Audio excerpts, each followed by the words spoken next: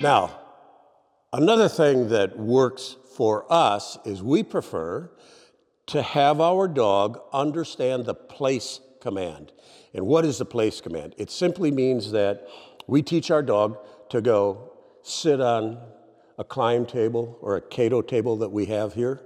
And it kind of stops the dog. Well, when we say place, the dog runs over, sits on it, and waits.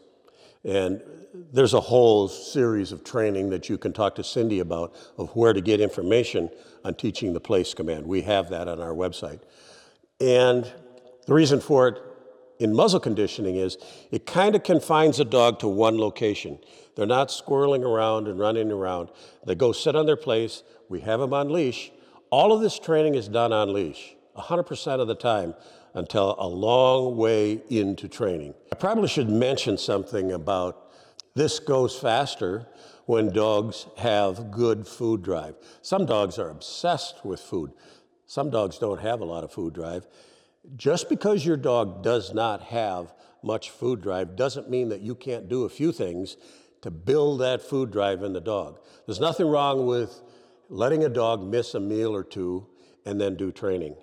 If you have a problem with food drive in your dog, go to the front of Leerburg.com, go to the Ask Cindy section and ask Cindy. She'll give you information on it. One thing she does, and I thought it was a great idea when I first saw her doing it, is she'll do a lot of her training on the muzzle conditioning during the feeding time. And by that I mean, the dogs know they get fed, they have a clock in their head. It amazes me. They get fed at 8 in the morning, we feed our dogs twice a day, and at 5 o'clock at night. And at 20 to 5 or a quarter to 5, they're squirreling around saying, hey, I'm hungry, let's go get some food. Well, Cindy puts all the food together. We feed a raw, all-natural diet. The food looks like it's raw hamburger. It's healthier for the dog, but I won't go into it here. She'll mix all the food together, has the bowls, bring the bowl up into the kitchen. The dog knows, food time, there's my food I really, really wanted.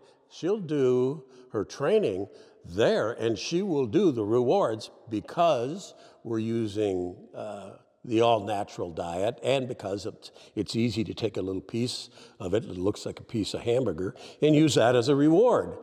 The dog is engaged with her before she even starts the training, and the reason the dog is engaged because it's food time, the bowl of food's sitting right there, and she's gonna teach him, hey, if you want your food, you're gonna have to do a few things that I ask before you get it, and they will do it. They have a better attitude towards it. So that's not a bad idea. Keep it in the back of your mind. And like I said, if your dog doesn't have a lot of food drive and it misses a couple of meals, and then you come out with a nice, new, maybe not kibble, but say some hamburger or whatever you're going to feed them, they're going to have some drive for food.